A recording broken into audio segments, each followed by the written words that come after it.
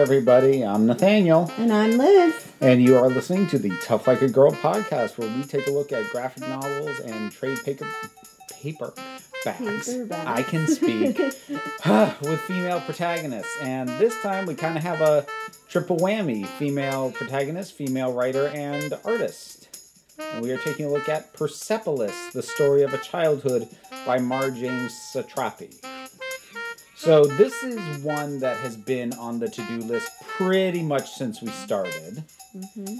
And we also came at this from slightly different perspectives, because I came at this having already seen the film adaptation, and which I actually own. And you haven't seen that. You actually still haven't seen that at time of recording. The film adaptation. Yeah. Now, I haven't rewatched it lately, so I'll be bringing that up, but I am working slightly off memory, so anyone who has seen it more recently, forgive me for if I get some things wrong. But what this is the story of a young girl growing up in Iran at the point at which the Shah was overthrown and the Islamic regime came into power. Yep. Yeah. And how that impacted her life and her perceptions and her family. Mm-hmm. So, why don't you start? Broad thoughts on this. It was heavy. It was really... Yeah, it was a bit. A lot to take in. It was not pleasure reading, I'll put it that way. I didn't hate it or anything. The illustrations, I think, were probably the biggest issue I had, in that they were black and white and pretty simplistic. But that's actually a lot of the more historic graphic novels I know are in black and white. Yeah. And this, I'll probably bring it up a few times. That's one of the areas where I feel like the film really benefited, because it adopted Satrapi's very simplistic art style. But what that meant that they could do in the film was have incredibly fluid animation, which actually did a lot. Because, yes, the images were simplistic, but they moved a lot more fluidly than you would have expected, basically, from any animation studio that wasn't Disney. That's cool. Yeah, so I do want to see the film. As a protagonist, she works really well. She's very spirited, and feisty and, stubborn. Honestly, I think I would have liked if the book was more about her. Because even though I didn't really know all this history and I found some of it interesting, I wanted to know more about her everyday life and, school and her friends and things like that. A lot of it was about her family history, about the history of what was going on. There were a lot of little mini info dumps, only lasting a page or so, so it wasn't like they ate up massive... Sometimes they lasted longer, but yeah. But, it's not like it had extended info dump chapters, but they would happen the book would be telling about, her being at a party that her parents held, but then it would diverge for a page or two, giving the backstory of the relative who she interacted with. Mm-hmm. Or, her family watches something on the news, and then we diverge for a couple of pages to give the background information on what was actually going on. Mm-hmm. And I do think that's helpful, especially speaking as someone who doesn't know the history. Mm-hmm. But I would agree, the book does kind of split its time between portraying the life of living in this time and these places and being a historical educational document. Mm. And I kind of wish, I'm with you, I kind of wish it had lent more towards the former. And my memory of the film was that it did that more and felt a bit less info dump. Yeah. Again, that's my memory, and it's been a while. But at the very least, what stuck with me about the film was her and her personality. And that is here. I think one thing she does very well is she does a very good job of, I mean, because obviously she wrote this as an adult. So she does a very good job of remembering and then conveying the thought processes of a child. Yeah. She's very good at capturing the way that kids have a tendency to just kind of regurgitate what they've heard or not be, because they don't understand full nuance, not be able to understand the contradictions. And she does a good job of conveying that mindset in a very authentic way, because oftentimes when you get, I mean, it's her own life, so that probably helps, but oftentimes when you get adults writing for kids, you very much get the sense of, you don't remember what it's like to be a kid at all, do you? No, she does do that well. I love the part where she wants to be a prophet when she was young, because I had a friend in high school, a female friend, who was like, I'm going to be Pope.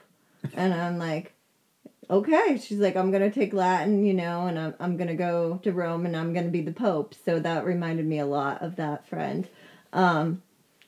So there was that. I also love her describing her acts of rebellion. Like, she's such a cute young punk, like with her, like, Iron Maiden CDs and her jean jacket and, like, her smuggled in posters.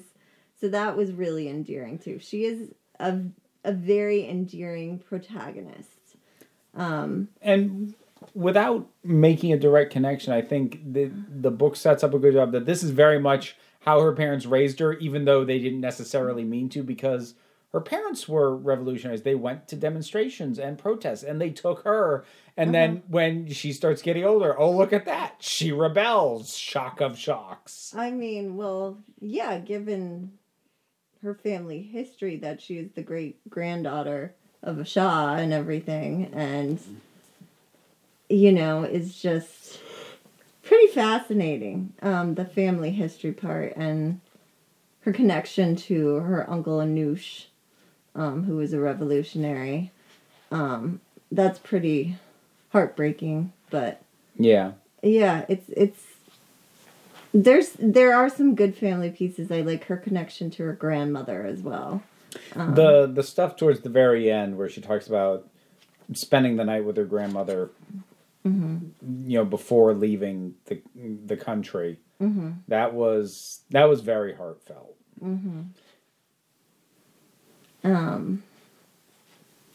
And just some of the stuff that, like, their friends went through, like the bombings and things, and going by her friend's apartment and hoping that she wasn't there, but then, realizing she was and seeing the bracelet. It was pretty tragic. So she did capture certain moments really well. Yeah. I think it's, and this isn't necessarily a criticism, because obviously this is autobiographical, and the extent to which you want to stay true to what actually happened maybe makes this impossible. But from a narrative flow perspective, there are too many other kids or relatives who get mentioned briefly and never turn up again. So if this wasn't a true story, you were structuring it as a fictional narrative, you'd consolidate a bunch of those so that they would become recurring characters, as opposed to someone who we see briefly, get a little backstory on, and then never see again. But again, I'm not actually saying that she should have done that, given that this is her life and these are real people. But that does sort of lend it a little bit of a disjointed flow when read as a narrative, because even though it is autobiographical, it is still presented in narrative form. So I think that's part of how the pace can sometimes be a little juddering. A lot of the things that you would do to smooth it out, you kind of can't if you're going to keep true to her history. Yeah, that makes sense. The other thing I wanted to say was I got my copy from a 7th and 8th grade classroom, and I would not recommend it for anyone younger than that. It was a lot more violent and sexual than I first expected. So, like, there's some scenes of torture, there's some mentions of rape, there's executions, like, yeah, it is heavy stuff. I might not even say for a lot of like 7th and 8th graders. I would hold off till high school. So it's fairly unflinching. I suppose the one caveat I would say is that content is pretty harsh, but visualization is not because of the art style. So that's true. Not that I'm saying that suddenly makes it age appropriate for younger, but I do think it is worth pointing out that yes, there are depictions of torture and there is talk of rape and there is bombing and whatever, but there's rape. Nothing visually graphic. There is a penis at one point. There is a penis once. At least once, yeah. I think, yeah. But it's because of how simplistic the art style. It's not as visceral. So I think how unsettling you find that will have more to do with how well you kind of process what all that means, because the art isn't going to give it to you. I think, too, in terms of the historical background to it and understanding the political implications and all that's going on, I think you also need an older audience for that, too. Yeah, I would agree with that. If I handed this to, like, a 5th grader, they'd be like, what is going on? Regardless of, like, the violence in it, it would be, a lot of it would be over their heads. You do kind of need to be at that age where you've accepted, hey, the community in which I grew up is not what the world is like. Yeah. You need to have swallowed that pill and moved on a little bit before you're going to be able to, I mean, as a Western audience reader, before you're going to be able to process this particularly well. So, yeah, I expect, because it's about a younger, like, I guess the bulk of it, she's like 10 to 12 for most of it. I think by the time she leaves the country, she's like 14. She's 14 by the end of the book. So I think because of that, and because of the simplistic art style, some people might be inclined to hand it to younger readers, but I'm with you. I would not recommend doing that. Like, this will go on the shelf, but if my kid ever tells me I'm bored and I go hunting through books for, maybe you like this is going to stay on the shelf. Yeah, definitely. Yeah, I was like, this should not go upstairs to the 5th and 6th. Yeah. Like, I'm okay with it being in the 7th and 8th, but my gosh, my 5th grade boys would so not be ready for this. So, the one other thing I want to talk about relative to the movie, which I think I had known this at one point, like, years ago when I watched the making of on my DVD. I might have known this, but I'd forgotten. The movie actually extends pretty far past the point at which the book ends. Well, there's another book, right? Yeah, so the movie covers both volumes. Okay, gotcha. So whereas this, what we read, is only up through her leaving Iran, the film covers her schooling in Austria. Oh, okay. Yep.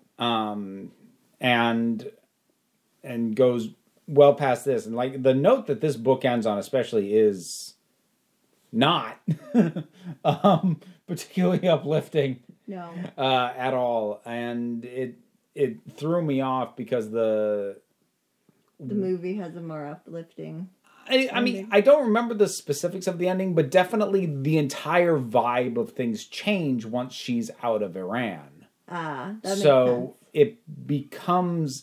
It frees it up for her to have a bit more of a, I don't want to say traditional because it's not, but a bit more of a coming of age story you'd expect of a young woman, because she's in a setting we recognize more, as opposed to when she was younger and in Iran. But yeah, we should watch the movie. I'd be curious to see what you think of it. And I would love to see it again. I loved it the first time I saw it. Mm-hmm.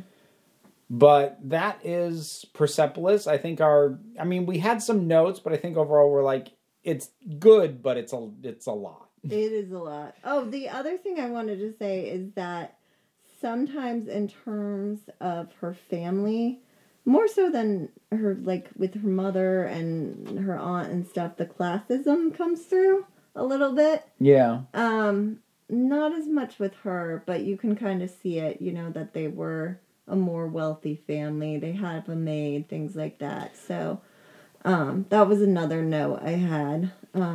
Well, it was nice that she herself had sort of moments of acknowledging, like, oh, and sort of coming to an understanding of what it was she had that other people didn't. Yeah.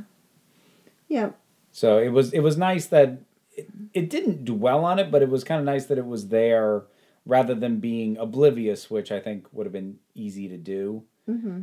And again, it didn't dwell on it, but especially given the politics of her family, it does give you pause. Like, I'm sorry, you have a maid, and your politics are what again? Yeah, it does seem strange coming from an American perspective, I think.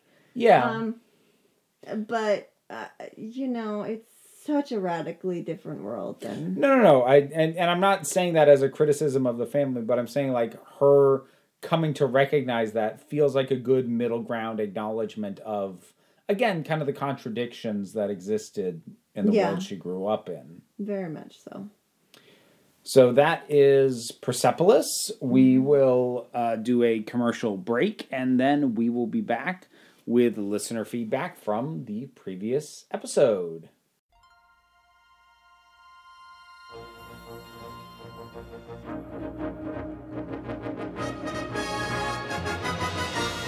Greetings, podcast listener. My name is Charlie Niemeyer, and I host a show called Charlie's Geekcast, all about me and what I like. But mostly about what I like. 2020 marks a pretty special year for me. For one thing, I'll be turning 40 this year. But this year also marks 10 years since I started podcasting by talking about Superman's adventures in the Bronze Age. Coincidentally, this year also marks 50 years since Superman entered the Bronze Age. To celebrate all of this year I'll be doing a series of episodes called Geeking on Superman in the Bronze Age, where I'll be looking at some great Bronze Age Superman adventures that I didn't get around to the first time around. It's a lot of around. So check out Charlie's Geekcast, part of the Two True Freaks internet radio network at twotruefreaks.com. Also, you can find the show at charliesgeekcast.com or wherever you get your podcast.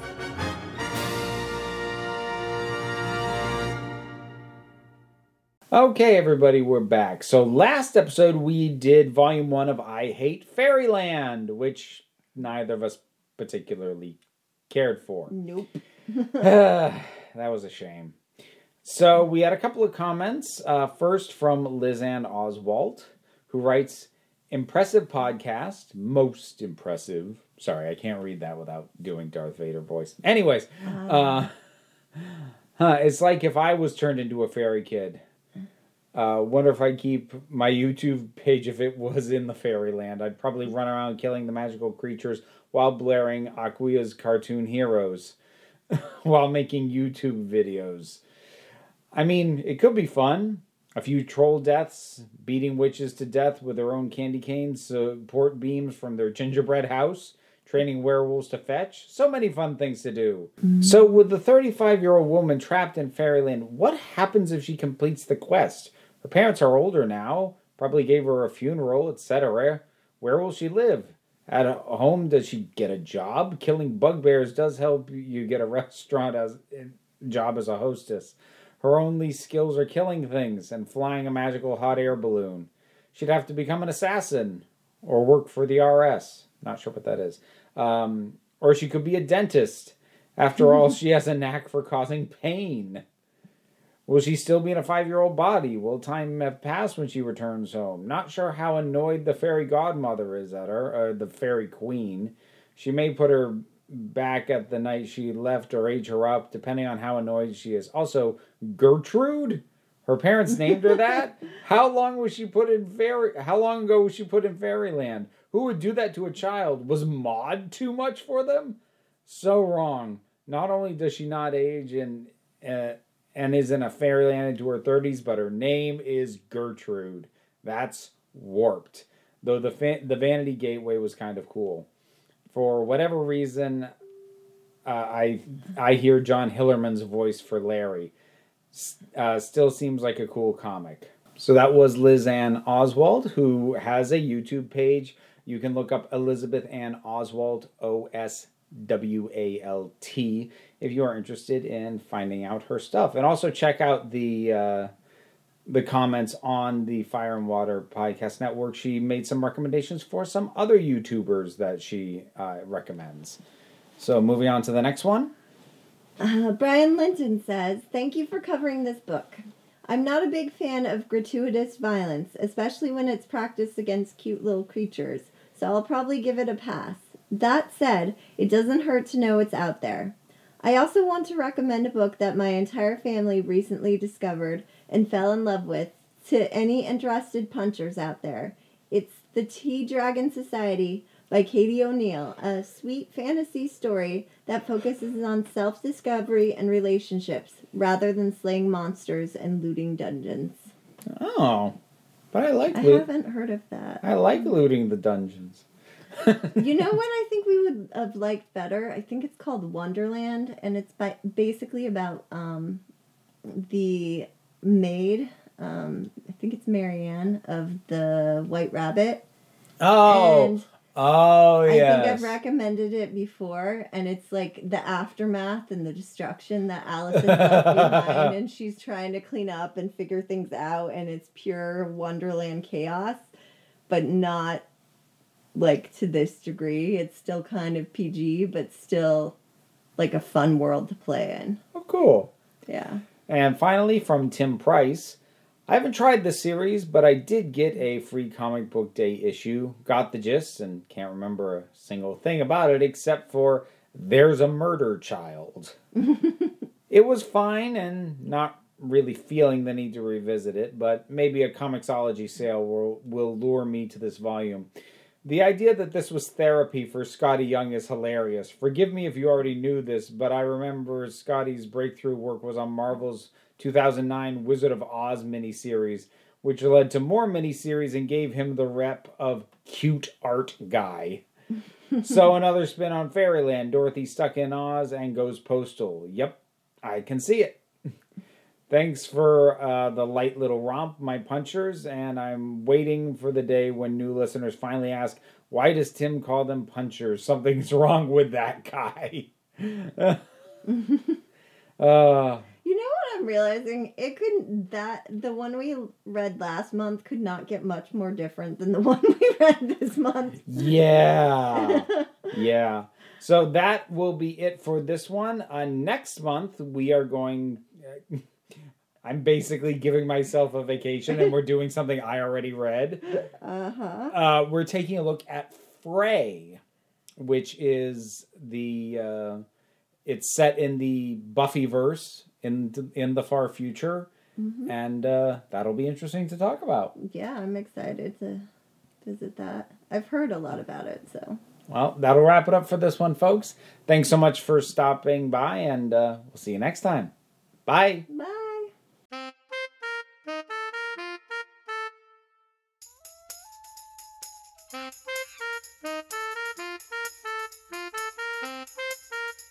Tough Like a Girl is a Council of Geeks production and is presented on the Fire and Water Podcast Network. Comments can be left on fireandwaterpodcast.com, and you can support the network by finding us on Patreon. This particular show was supported by Carolyn and Brian Linton.